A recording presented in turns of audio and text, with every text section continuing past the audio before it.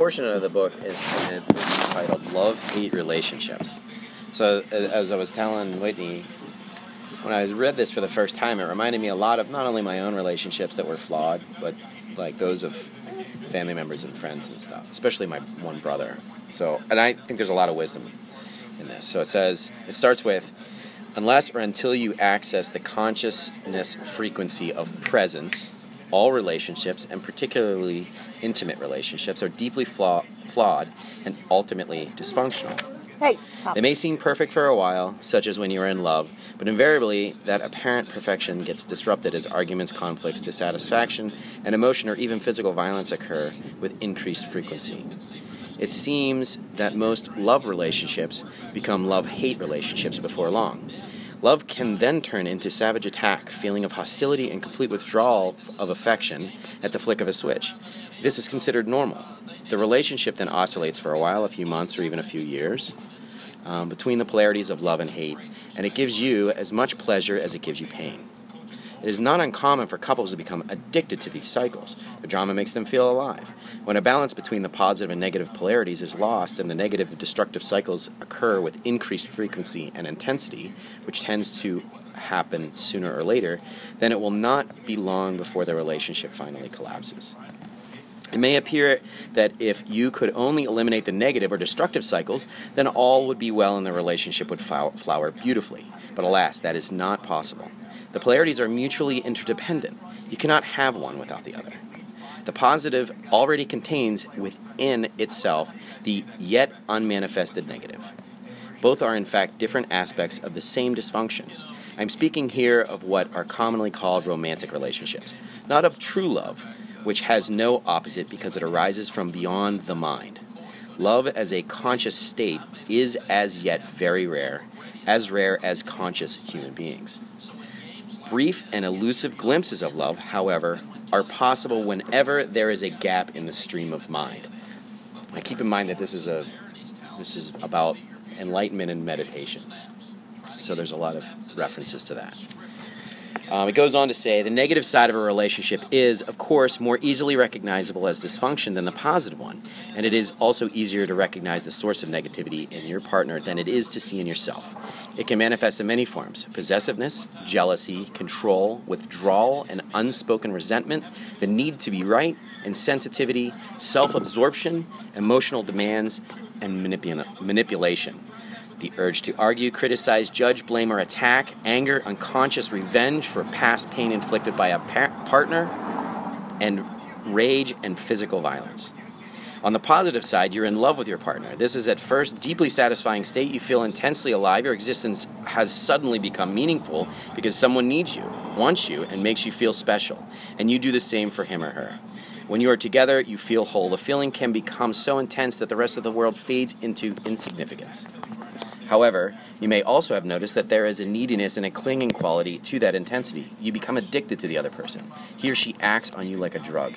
You're on a high when the drug is available, but even the possibility or thought that he or she might no longer be there for you can lead to jealousy, possessiveness, attempts at manipulation through emotional blackmail, blaming and accusing, fear of loss.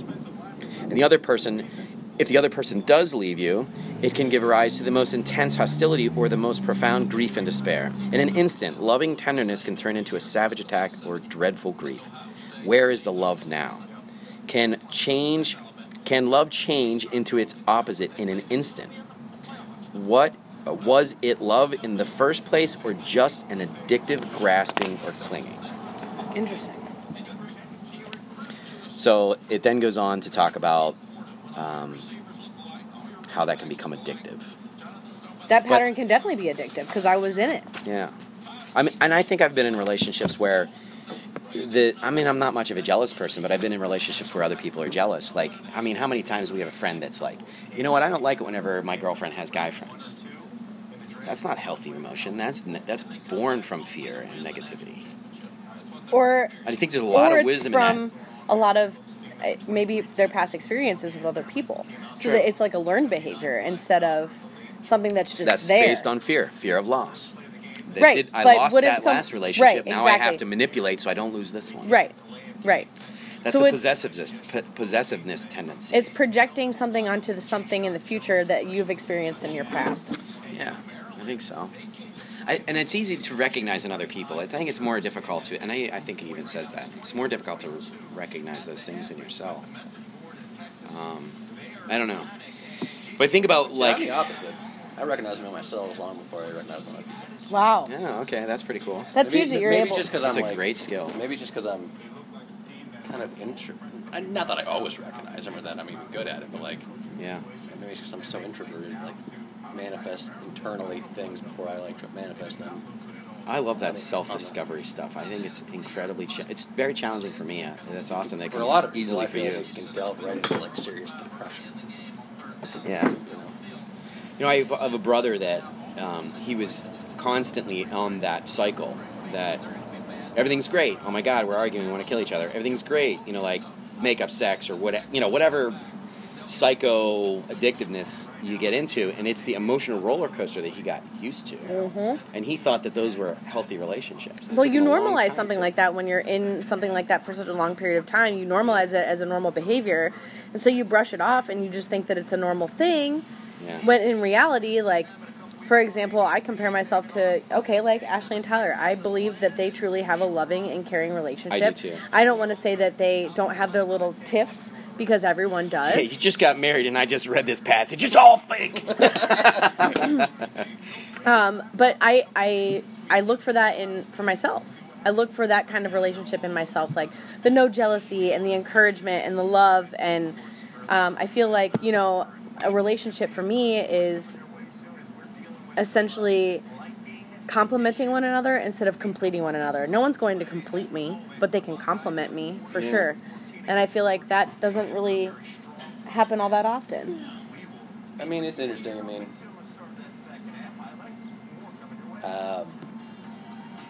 he went through a lot of like different aspects of like human interaction with relationship and how they act out. I mean, it's different for everybody for sure. There's no question. I don't know. Maybe he mentions this in the book, and he talked about this at some point. I mean, doesn't all that stem from like fear? A lot of it, yeah. And I think what he's talking about is isn't it though? Like fear of loss, fear of not being loved, fear of not being happy, fear of anything. Fear of not being good enough. Good enough. Anything, everything. Well, I mean, I think and that that's you why can humans get together, because it's like a reprieve from the world, right? And so like who's to say that that's going to be like perfect or like true love? I mean, I don't know, how do you even define? Well, I guess what is the definition of perfect? Because everyone's definition is different. There is no perfect, right? Well, we all know people that have been together for, old people that grew old and died, and like, sure, it's a generational thing to some degree, but like, certainly there's plenty of those people who did love each other, shared each other for a long time, and respected each other. Yeah. So like. But I also think it's a call to action. Right? Nothing's ever going to be perfect. You're not going to go through your entire life with the sex just being fucking intense. No, and like I loving don't think every any relationship, every waking moment. They're of that all person. going to be work, right? Be far from that. Yeah. I think that it's more of a call to action. Like if you recognize these behaviors or tendencies in yourself or in others, then what are you grasping onto? What is it? Are you in a healthy relationship, or are you not in a healthy relationship? I think that I believe in love. I think that a lot of you're reading it and it's like, okay, I know he's trying to make a point and he's trying to educate, and I think what the point is that it's not a physical thing. It's not an emotional thing. It's an enlightened thing. Like focusing on yourself and your partner or partners or whatever. I mean, we have all these different like sexual orientations and stuff now. Like whatever that looks like. It's whatever that relationship looks like. It's get past the here's what I'm supposed to do and here's what society says and here's what I want my partner to be like. So I'm trying to either trying to manipulate them into that. Like that's a very common behavior. Like now everyone does now it. The next thing to do is now we get engaged. Now we get married. It. Now we have kids. Or like there's this predefined script of like what you're supposed to do. So there's all these social pressures on the side as well. There's like this is like what you're supposed to do.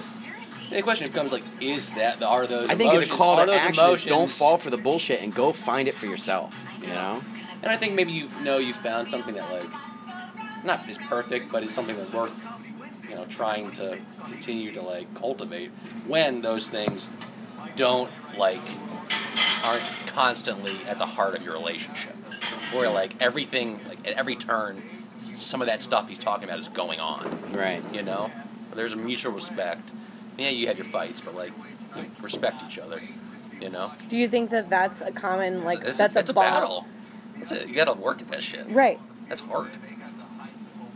I guess what I'm asking you is like, what do you feel like is the main thing between Ashley and yourself that you find that like can bring you back together?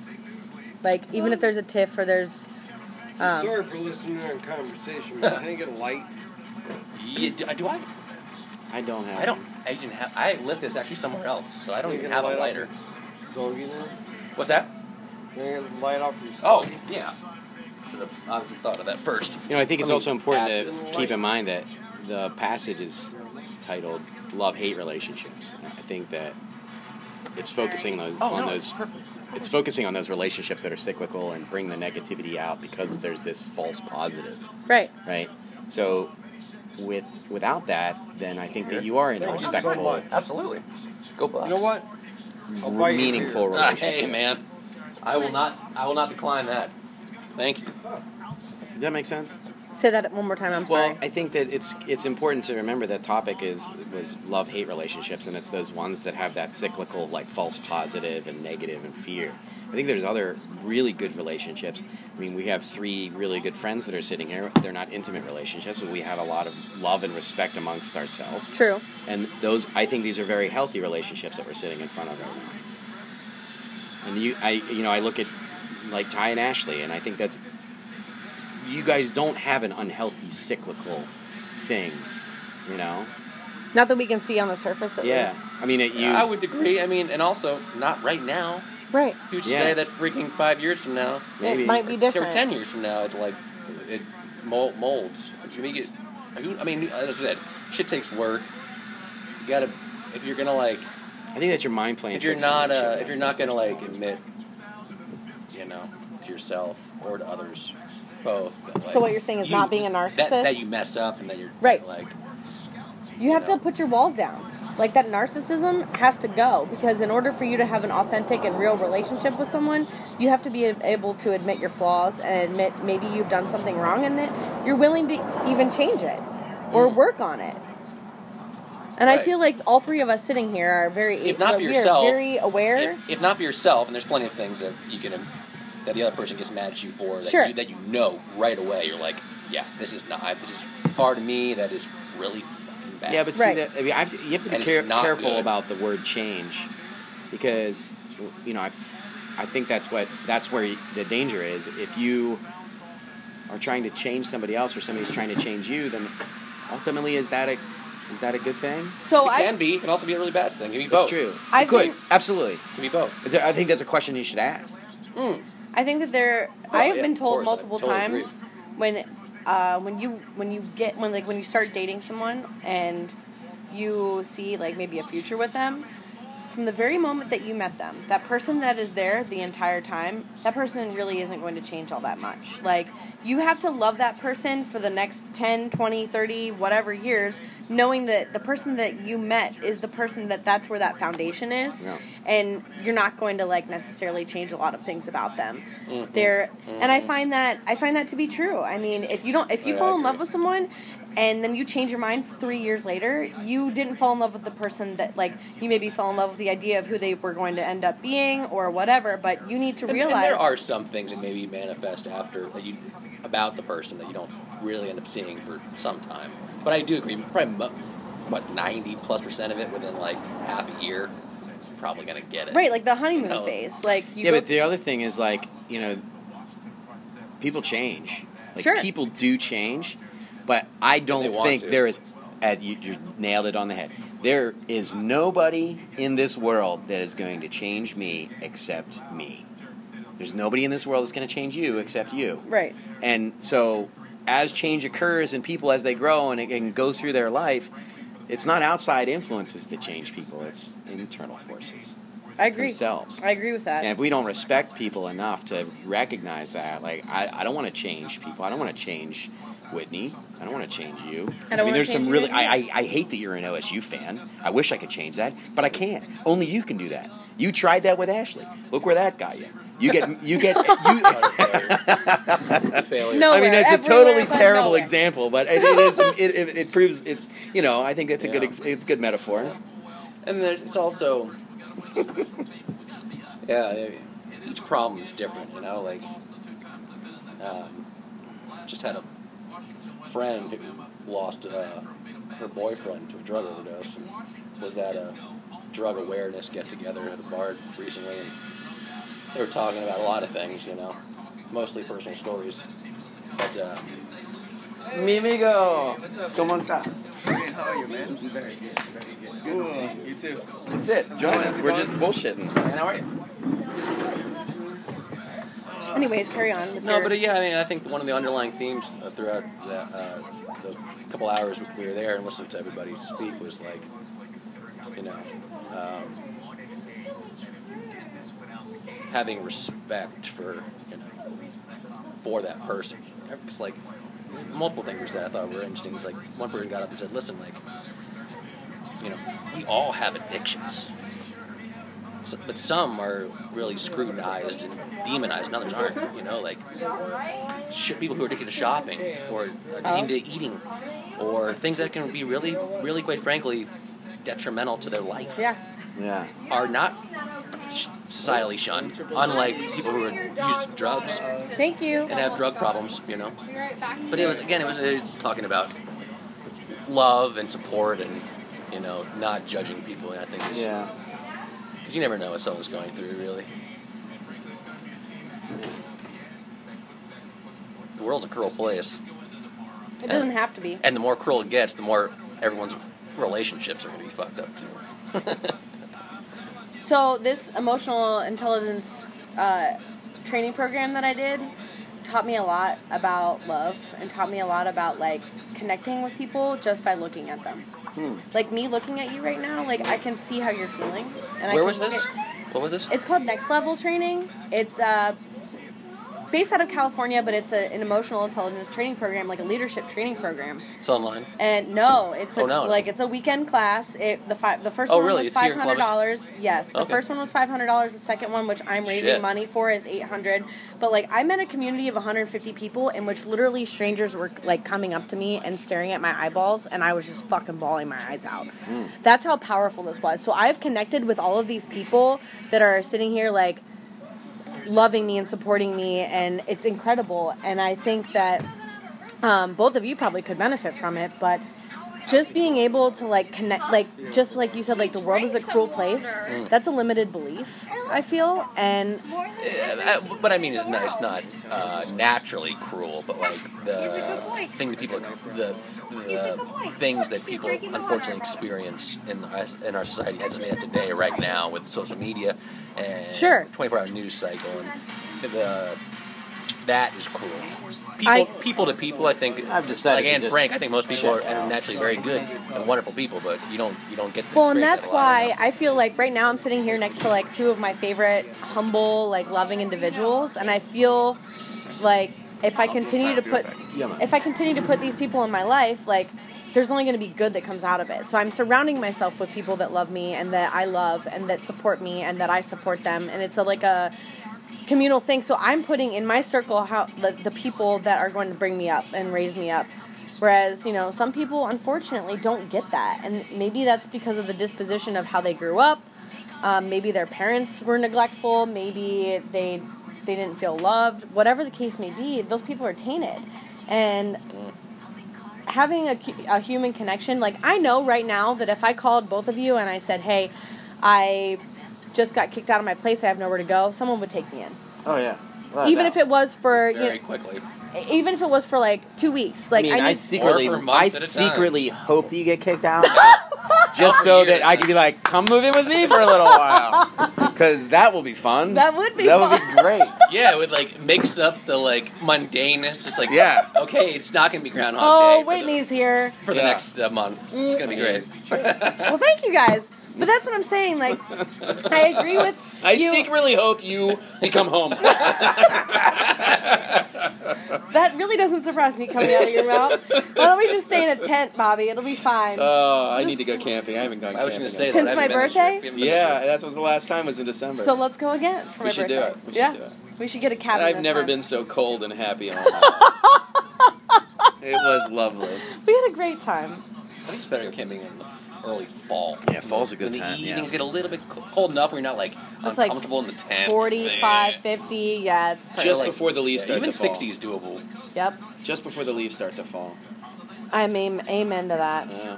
Is Best there time of the year. is there anything else that we want to talk about this topic? I'm going to shut my podcast down if Oh, if you not. were. This is. I have recorded everything that the whole we've- time. yeah. Even the people bumming Yep. cigarette lights. And Yep. Well, that's I what makes wanna- it so we organic wanna and what thank- makes people want to listen. Is There like, you go. oh shit, they're like at Cool.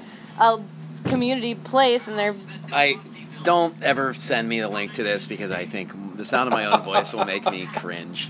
You get used to it after a up. while. Yeah, you do. Remember the first couple of times I heard myself on a recording, like Yeah. singing, I was like, "What? What? That's what I sound like." But then it becomes like one and the same. Yeah. How you sound yourself and how you sound What's other people? Well, and you know what's also crazy is like people might resonate with you just because of your voice. So Yeah, like yeah. you might get listeners just because of your voice. You might not like it, but other people do.